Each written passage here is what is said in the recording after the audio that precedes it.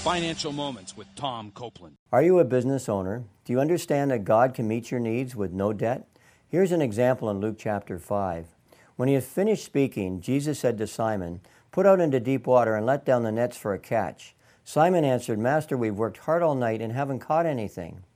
But because you say so, I will let down the nets."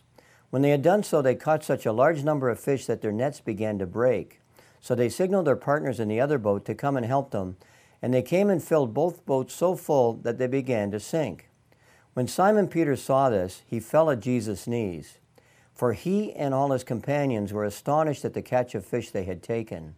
In summary, before borrowing any money for your business, pray and ask God to provide. Often God will provide in a way that's glorifying to Him. To learn more, check out our half-hour shows on God's financial wisdom for business located at CopelandFinancialMinistries.org.